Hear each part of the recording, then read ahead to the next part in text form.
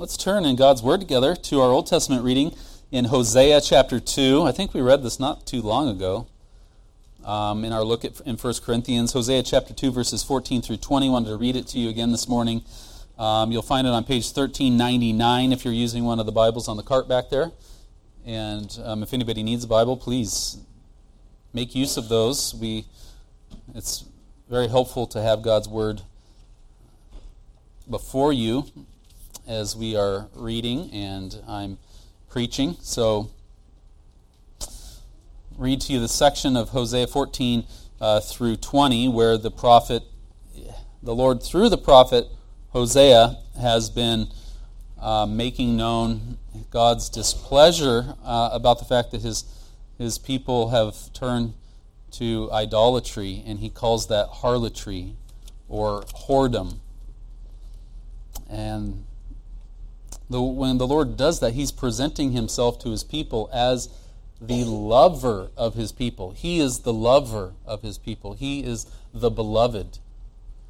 Jesus Christ, in turn, views us as his beloved. Well, listen to what the Lord says here in verse 14 through 20 in chapter 2 of Hosea about his unfaithful bride. It says, "Therefore, behold, I will allure her, will bring her into the wilderness and speak comfort to her. I will give her her vineyards from there in the valley of Achor as a door of hope. She shall sing there as in the days of her youth, as in the day when she came up from the land of Egypt. And it shall be in that day, says the Lord, that you will call me my husband, and no longer call me my master.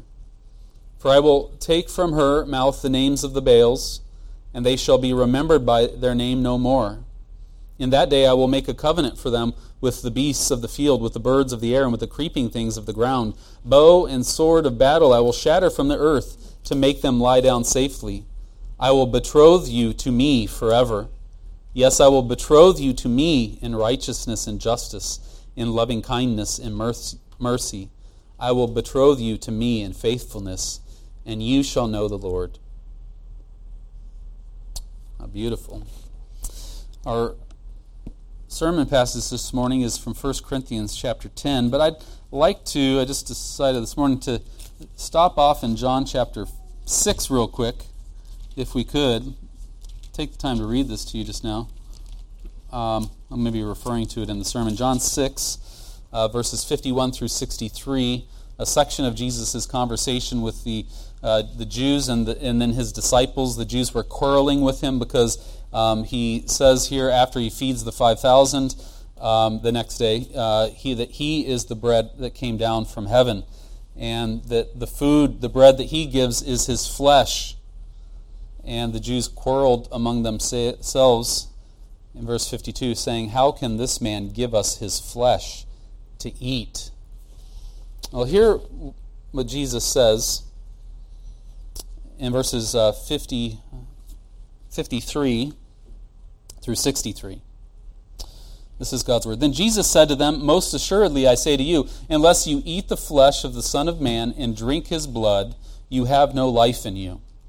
Whoever eats my flesh and drinks my blood has eternal life, and I will raise him up at the last day. For my flesh is food indeed, and my blood is drink indeed. He who eats my flesh and drinks my blood abides in me, and I in him. As the living Father sent me, and I live because of the Father, so he who feeds on me will live because of me. This is the bread which came down from heaven, not as your fathers ate the manna and are dead. He who eats this bread will live forever." These things he said in the synagogue as he taught in Capernaum. Therefore many of his disciples, when they heard this, said, "This is a hard saying. Who can understand it?" When Jesus knew in himself that his disciples complained about this, he said to them, "Does this offend you? What then if you should see the Son of Man ascending where he was before?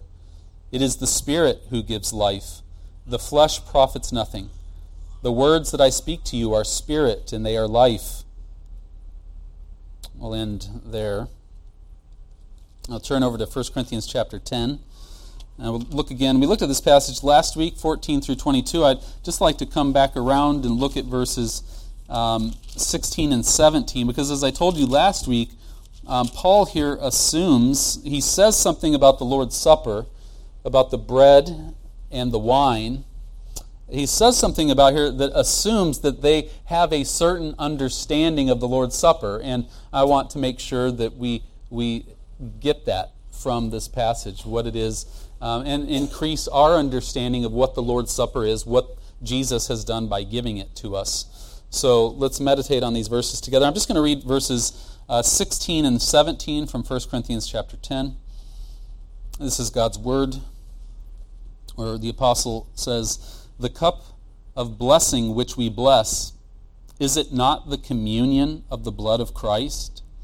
The bread which we break, is it not the communion of the body of Christ? For we, though many, are one bread and one body, for we all partake of that one bread." This is God's Word. Let's pray together.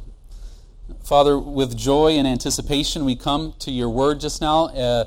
We ask that you would bless us, Father. We ask that you would open up to us, to open our eyes to see and open up from your Word just how glorious the grace of God in Jesus Christ is, that we would come from our meditation upon your Word just now, we would come away with it with joy in our hearts, with a deep sense of gratitude, and with more zealous love for our Savior Jesus Christ and the things that he has done for us. We ask you in Jesus' name. Amen. My throat is a little sore. I'm going to take a drink. Would somebody be able to, Silas, would you be able to get me some more water? I can tell I'm going to need it. I'm going through it rather rapidly. Thank you. I'd like to ask you guys a question, a serious question. Is it possible that you have a secular view of spirituality? A secular view of spirituality. And I've had a battle against, in my own heart and mind, what I have come to realize are secular views about spirituality. And it almost sounds like an oxymoron, doesn't it? How can you have a secular view of spirituality? Well, by secular, first of all, let me explain what I mean. I mean a view of the world that believes only what we can see, taste, touch, smell, and hear. Only those kinds of things are real. Only things that we perceive with our five senses. That's what secular people believe. Secularism is the worldview that dominates our culture based on that idea. And this secularism not only dominates our culture, it has come into the church in influencing us. And so it even influences our understanding of spiritual things. And one of the main ways that secular thought can be seen influencing us as Christians is in our view of spirituality and the all too common belief that we harbor in our minds.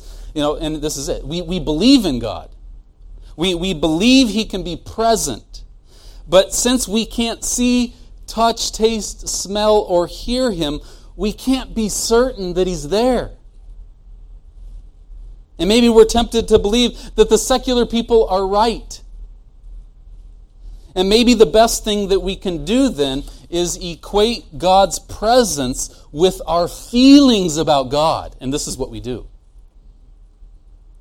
Because no one can argue against my feelings after all. Right?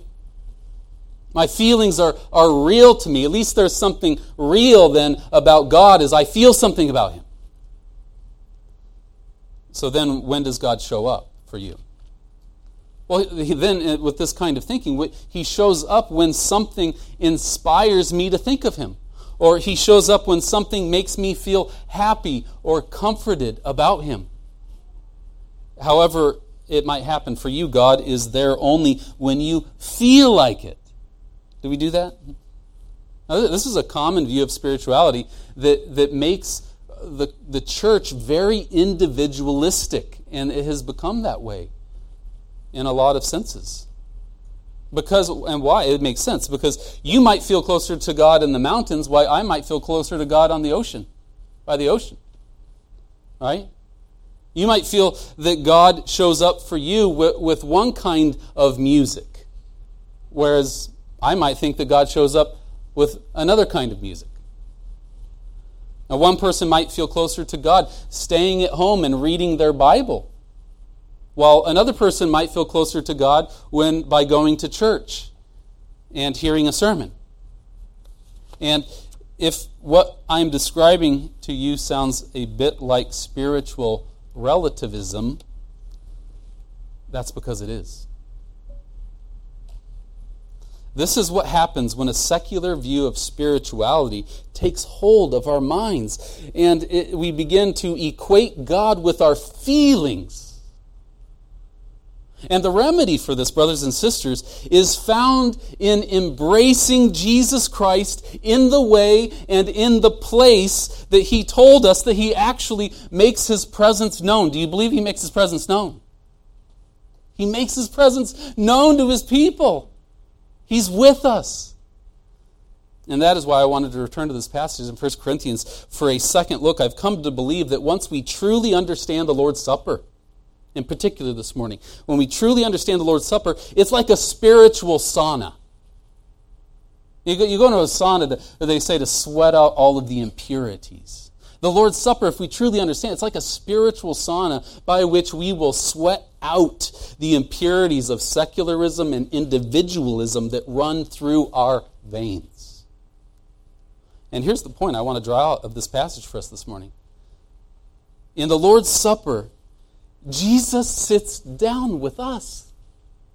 In the Lord's Supper, Jesus sits down with us and He gives us His body as food, and He gives us His blood as drink to strengthen our union with Him and with His church. Now look with me at verse 16.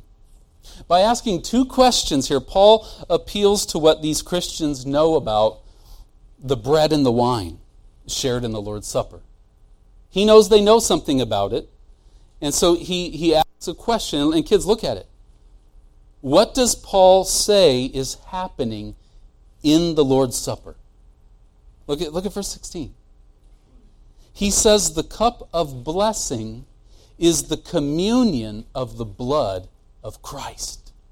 He says the bread that we break, it is the communion of the body of Christ. Paul is saying here that in the bread and the wine, Christians have communion with the body and blood of Jesus Christ. Now, what does that mean? The Greek word translated communion, that's how the New King James translates it. It's the word koinonia. Right? And maybe you're familiar with that word. Some versions translate it fellowship. The idea behind the word koinonia is the activity of people sharing something that they have in common. People sharing something that they have in common. That's what this communion is. That's what this fellowship is. And what is being shared in the Lord's Supper, you guys? What is being shared in the Lord's Supper? What does Paul say? What's the communion? What are we sharing? We're sharing the body and blood of Christ. And don't think that Paul is merely talking about believers now sharing bread and wine as mere symbols that remind us that Jesus gave His life for us. Paul is saying, first of all, that in the supper, Jesus shares His body and His blood with us. It is, first of all, a communion or fellowship with Jesus who is present. Now, we know Paul is saying this because Paul brings these things up about the Lord's Supper here in order to tell these Christians not to eat meat offered to idols. And why did he not want them to eat meat offered to idols? What did he say? Why doesn't he want them to do that?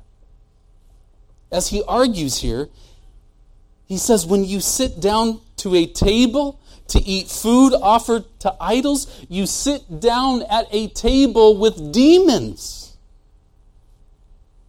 Demons were present in those temples where meat was offered to idols. And look at verse 20. Paul doesn't want Christians to have koinonia with demons. Why? Because our koinonia is with Jesus Christ. And Jesus Christ is no less present at His table than the demons are at their table. You might be tempted to think, we might believe you could play with a Ouija board, right? And if people play with Ouija boards, they involve themselves in witchcraft or something like that. As Christians, we have no problem thinking, well, they're getting themselves mixed up with demons. They're encountering demons. They're coming under the influence of demons. Don't do that. Don't open yourself up to the devil like that. But then we think about the Lord's Supper. We think about what takes place here, and we don't think about the presence of our Lord, or the Lord being just as present here as he is, as demons are in all of those other places where they hold influence. And again, kids, what does Jesus share with us at his table? He's present to share not bread and wine, but his body and blood. Now you should be thinking of John chapter 6 by now, right? You're thinking of John 6? I'll put a section of it back up on the screen for you. And there's no reason to explain Jesus' words away here.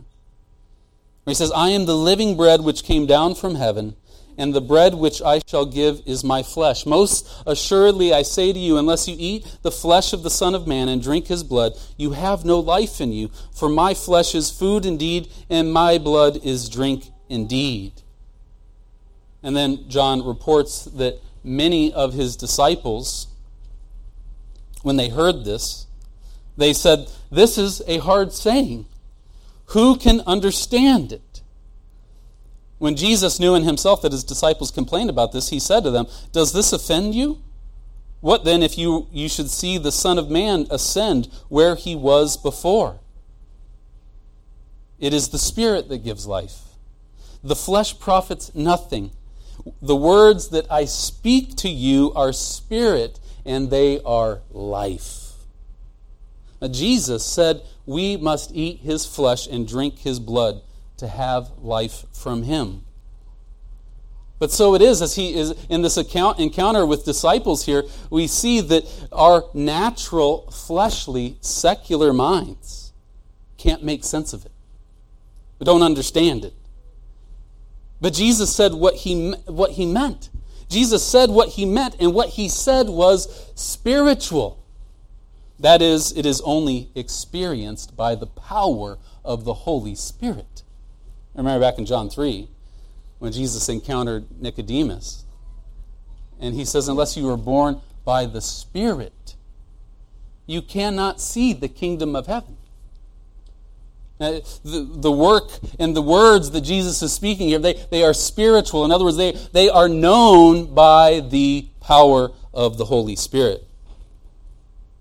And so it is, if you judge the preaching of the Word, if you judge the Lord's Supper with your natural, secular mind, it may make you feel good. It may make you feel bad. It may make you feel indifferent. But your natural secular mind will not recognize the presence of Jesus Christ coming to you, to speak to you, and to feed you on his body and blood. And it would seem the Word of God seemed to indicate here that's the very thing that Jesus is coming to do. Now, one of the longest running debates in church history has been about what Jesus meant at the Last Supper with his disciples. What did Jesus mean when he took bread, he blessed it, he broke it, he gave it to his disciples, and he said, "This is my body"? What did Jesus mean by that? I saw a recent video by Francis Chan. If you're not familiar with him, he's a pastor. And in this video, he's telling his church that until recently, he didn't know that for the first 1,500 years of the church's history, everyone, and he stressed the word everyone, saw the bread and wine as the literal body and blood of Christ. Physically, in the bread and the wine, being consumed. That's the Roman Catholic view, right? Now, Chan said that he didn't know that it wasn't until the Reformation in the 16th century that anyone ever said that the bread and the wine were only symbols of Jesus' body and blood, which is today the dominant Protestant view, right? They're just symbols. They remind us of his body and blood. And the reason I bring up Francis Chan is because, number one, he's influential, very influential. And number two, he's not correct about the history. And worse than that, by saying these things, he may very well end up unintentionally so leading people into the Roman Catholic Church. It is false that for the first 1,500 years of the church's history that everyone saw the bread and wine as the literal, physical body and blood of Christ. That view actually was not formally adopted by the church until the Fourth Lateran Council in the year 1215. And prior to that, there were centuries and centuries of debate about what Jesus meant about saying, "This is my body." There were two men, Ratramnus and Radbertus, who famously debated about it in the 9th century, and you can read their books. The Roman Catholic Church does teach today that when the priest breaks the bread and says the words, "This is my body," the bread and the wine are turned into the literal, physical body and blood of Christ, even though they continue to have the physical properties of bread and wine. At the time of the Reformation, Martin Luther rejected that view. And he offered another explanation. And maybe you're familiar with Martin Luther, his explanation, in which he says when Jesus said, "This is my body," that he was indicating that he is physically present in the bread and the wine. And the way Luther argued this, he said, is that Jesus' divine nature communicates to his human nature the divine property of omnipresence. So that what that means is that Jesus' human physical body was given the ability, and has it today, to be present everywhere as God does as a spirit. So the bread and the wine are still, to Luther, bread and wine, but Jesus' body is there, physically present. And the language that he uses, it is in, with, and under, and alongside of the bread and wine. So that when we eat the bread and the wine, we're eating bread and wine, but there is the body and the blood. Physically, there. You're chewing the body and blood of Christ. Well, the Swiss reformer Ulrich Zwingli, he argued with Luther about this. And they had a meeting, and this meeting was called the Marburg Colloquy, 1529. And they got together because they were trying to forge a union of all of the churches that were leaving the Roman Catholic Church, the Reformed churches. They were trying to form this union. And they had 14 points of doctrine that they discussed at the colloquy, that they agreed on every single one of them, but they could not come together. What kept them apart was this question about the Lord's Supper and what Jesus meant when he said, "This is my body." And Zwingli argued that when Jesus said that, he was only saying that when we eat and drink the bread and the wine, we are to remember his body was broken and his blood was shed for us. The bread and the wine are only a reminder of his death. Well, in 1540, little history lesson here. In 1540, shortly after John Calvin became the leader of the Reformed churches in the city of Geneva in Switzerland, he published this little pamphlet, this little book that is called A Short Treatise on the Supper of Our Lord. Still published today. You can order it and you can get it and read it. Well, when Calvin wrote that, by that time Zwingli was dead. Zwingli was dead, but Luther got a hold of it and read it.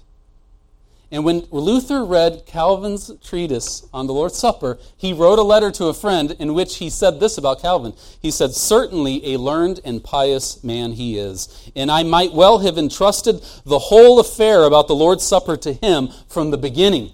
And in that letter, he suggests that if Calvin had been there at the Marburg Colloquy in 1529, he was only 20 years old at the time. If Calvin had been there, he would have brought Luther and Zwingli together, and all of the Reformed churches would have been one. But he wasn't there. And what did Calvin say? What is the Word of God saying? That's what we're trying to get at. But Calvin remembered Jesus' words in John 6:63.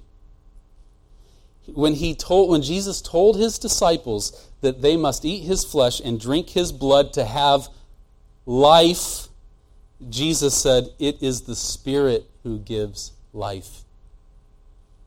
He said, "My words are spirit and my words are life." And Calvin understood by this that when Jesus said that we must eat his blood, eat his body and drink his blood to have life, he was saying that we do that by the power of the Holy Spirit, because it is the Spirit that makes Jesus Christ present to us and real to us, including his body. So Christ's physical body is still in heaven. His physical body is still at the right hand of the Father. But from there, by his Spirit, he feeds our souls on his flesh and blood. In the same way that the bread and the wine keep and sustain physical life. Now listen to the way Calvin explains Jesus and Paul's meaning. In the passages that we've read from John and 1 Corinthians, this is the way Calvin gets at what Jesus is saying in John 6.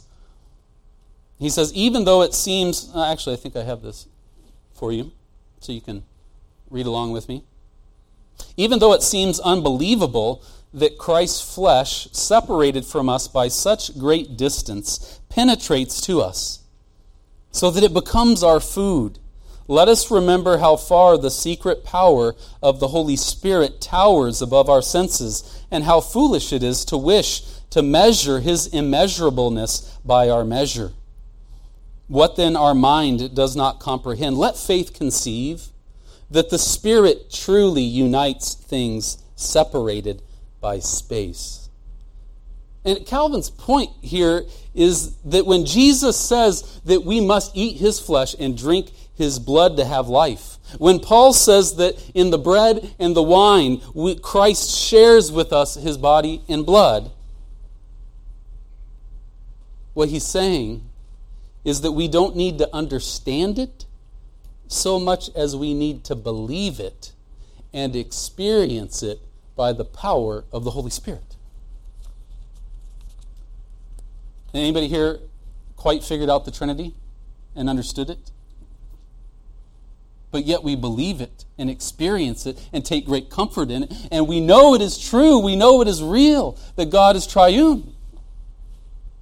In Ephesians chapter 5, Paul says that Christians are members of his body. This is Ephesians 5. Paul says Christians are members of Christ's body. He says that we are his flesh and his bones.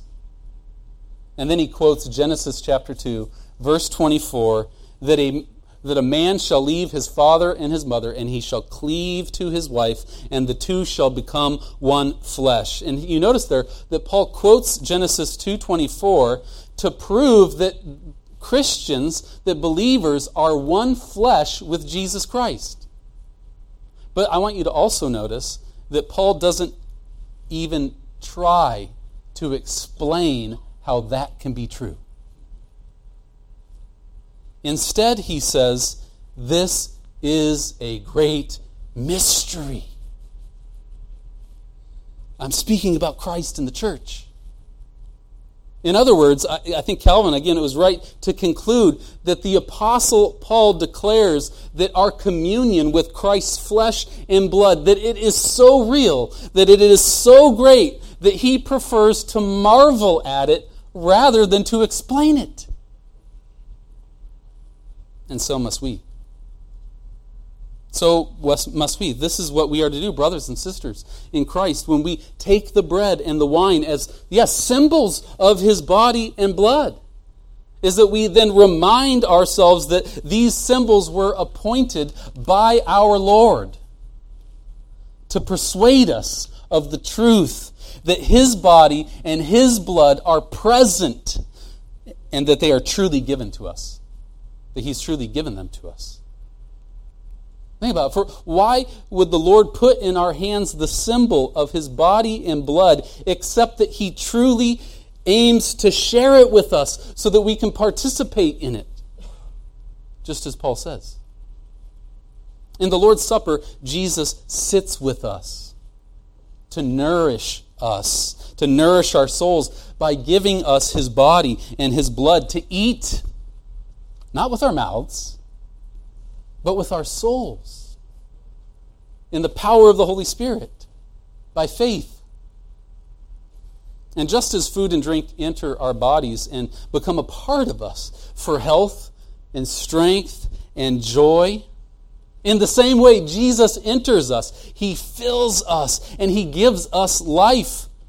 He gives us His health. He gives us His strength. He gives us His joy. He shares with us all that He is and all that He has done so that we can come to experience what Paul said of himself in Galatians 2:20. It's no longer I who live, but Christ Jesus who lives in me. Christ must live in us. He must be in us. He must dwell in us. We must take Him into us. And He does this by drawing near to us, by sitting with us at the Lord's Supper, giving us His body and blood to tell us that we are now one flesh with Him. And now all that belongs to Him belongs to us. He holds nothing back. He shares it all. He's taken our sin to share with us His righteousness. He's taken our curse to share with us His blessedness. He has taken our debt to share with us His riches. He's taken our shame to share with us His honor, His dignity, and His glory. And He's done all of that with the greatest love and devotion imaginable. Because we are bone of His bone and flesh of His flesh. And certainly the Lord's Supper, we can see, it must be a foretaste, right? It has to be a foretaste of the marriage supper of the Lamb that we can read about in Revelation chapter 19:9, that we will enter into when Christ returns. This is a foretaste. The Lord's Supper is a foretaste of that. And if that's true, then I don't think it's a stretch of the imagination at all to think of it as a rehearsal dinner. The Lord's Supper is a rehearsal dinner. I was thinking about this, that the night before Dawn and I got married, her and I and our wedding party, our family, we met at the church. And we went over, we practiced what would take place at the wedding the next day. And then we ate a meal together, just like we would eat a meal together after the wedding on the very next day. And the love and the joy of the wedding day, I tell you, they were already present on the day of the rehearsal dinner.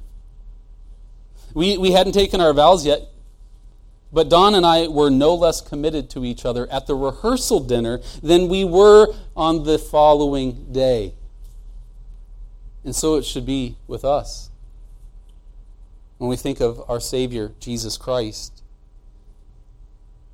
I see in this the analogy of a wedding rehearsal being like the Lord's Supper. As an analogy, it breaks down pretty quickly, but it's important and instructive, I think, to notice the way that it breaks down.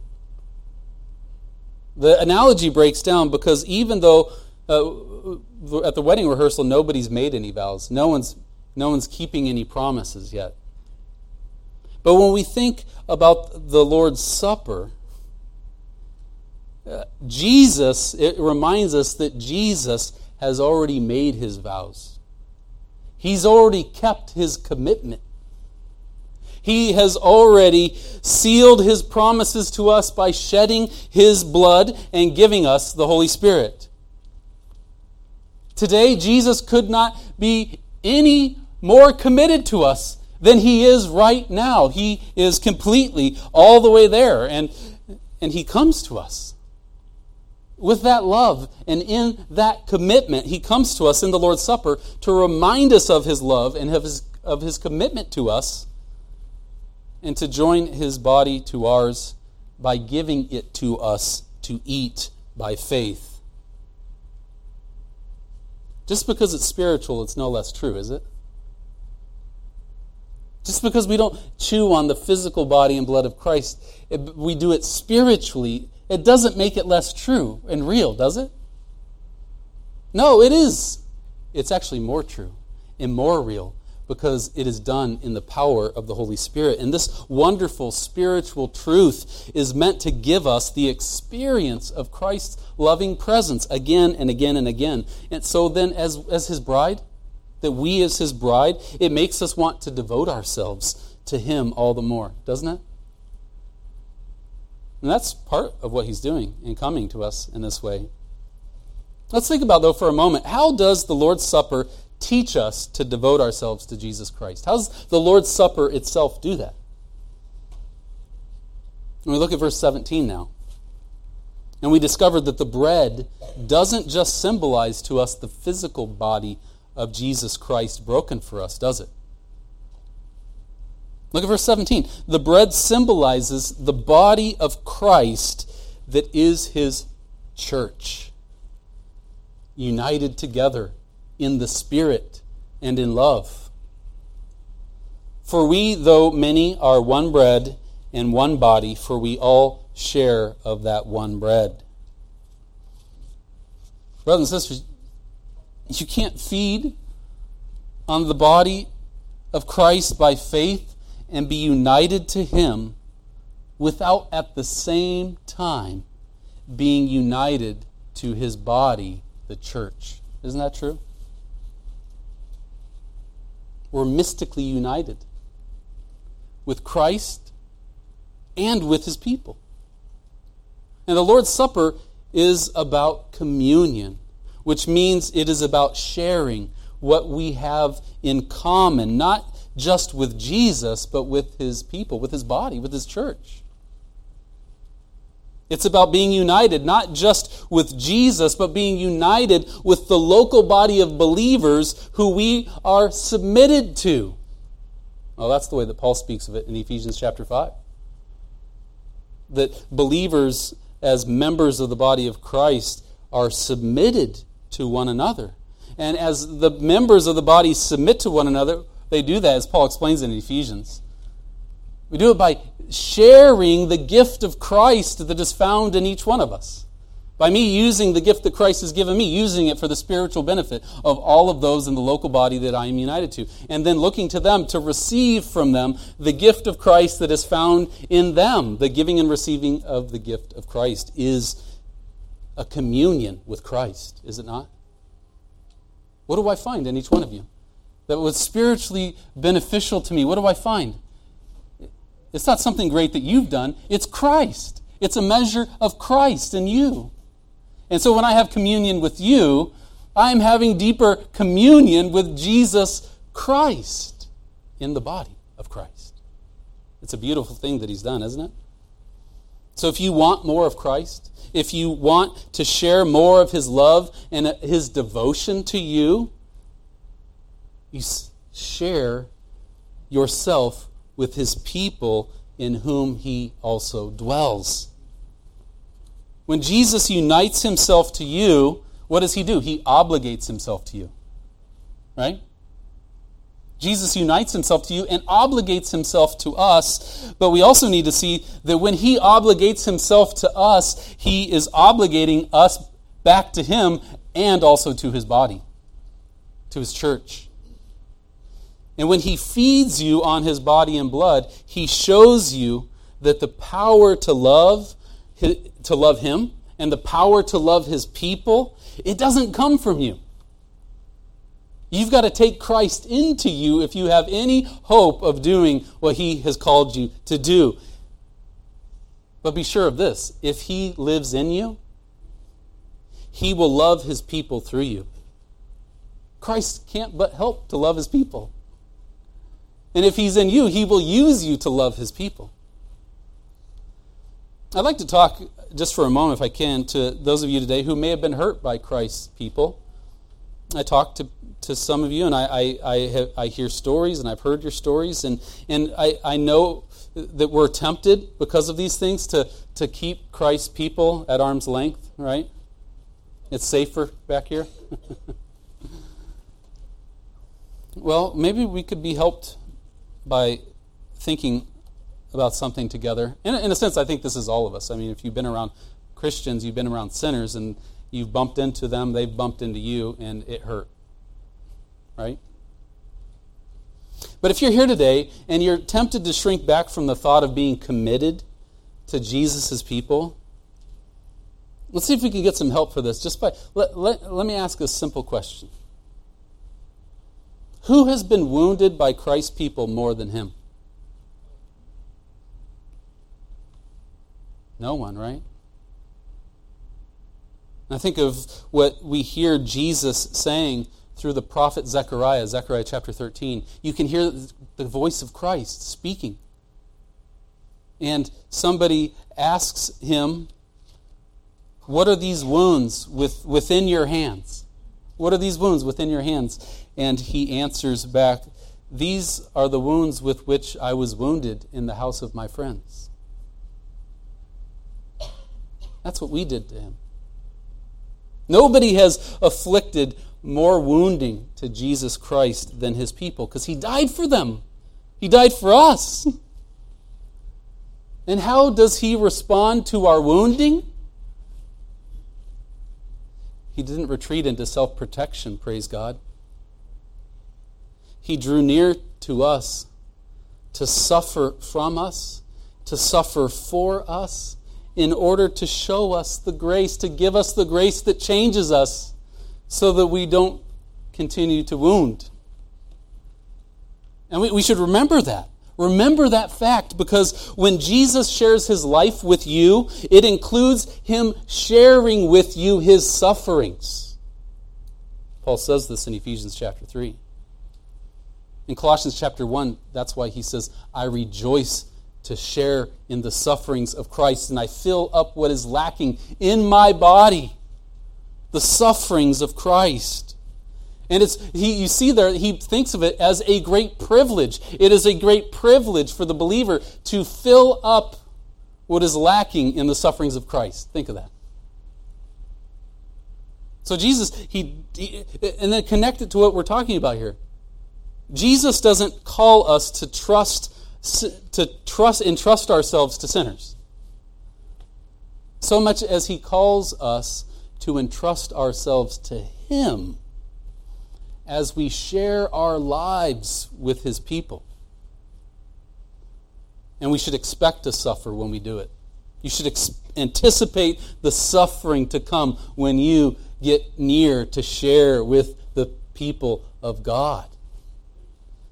That's actually part of the glory of the body of Christ. Because we get to bear with one another as Christ has done with us. We get to forgive one another as Christ has forgiven us. We get to share grace and give grace like Christ has shown grace to us. That's part of the glory of being in the body of Christ. We get to share in his sufferings. That hurts.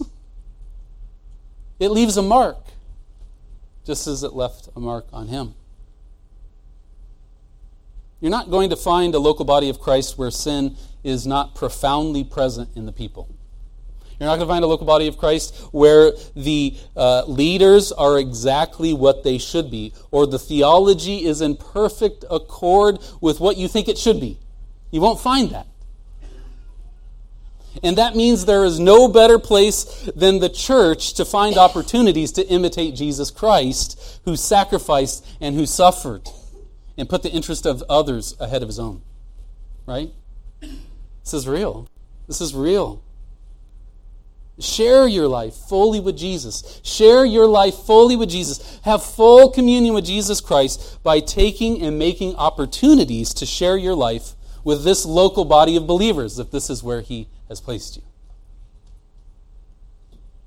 Let me ask another question. Is Jesus Christ a shepherd? Is he a shepherd? Does Jesus Christ, does he call, gift, and set apart men to be shepherds who oversee his local flock? Does Jesus do that? He does that. And that means to have full communion with Jesus Christ, the Good Shepherd. That we have to take advantage of the spiritual oversight that he provides through the elders of the local church. Now, I'm a little biased about this, but I think right here is as good as any place to do that. But the point being, to have full communion with Jesus Christ, we have to have full communion with his body as he calls us to in his word. And whether you're endeavoring to do that well or you know that you are doing it poorly, again and again and again, we come back to the gospel. The wonder, the joy, and the power of the gospel is that we get to share everything with Jesus Christ, not based on the sacrifices that we have made to please him, but based on his once-for-all sacrifice of himself in giving up his body for us. And as he comes to you again and again to give it to you, he is making himself present to you so that his life will more and more become your life. And whether you feel it or not is completely irrelevant. Jesus is present to declare that to you today. And if you have put your trust in him and you have fellowship with his body, he has set this table for you. And he shares it with you now. Amen? Amen. Let's pray.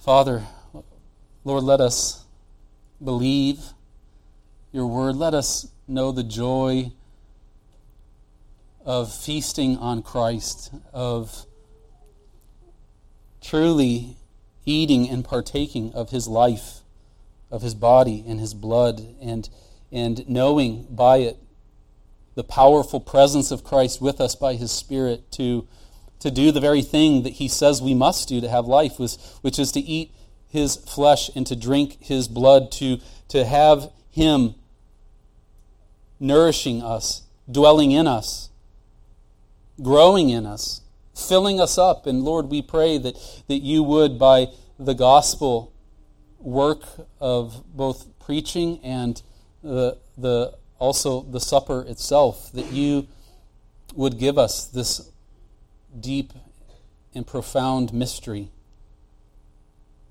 this union with Christ, near to us, present with us, to be handled by us even.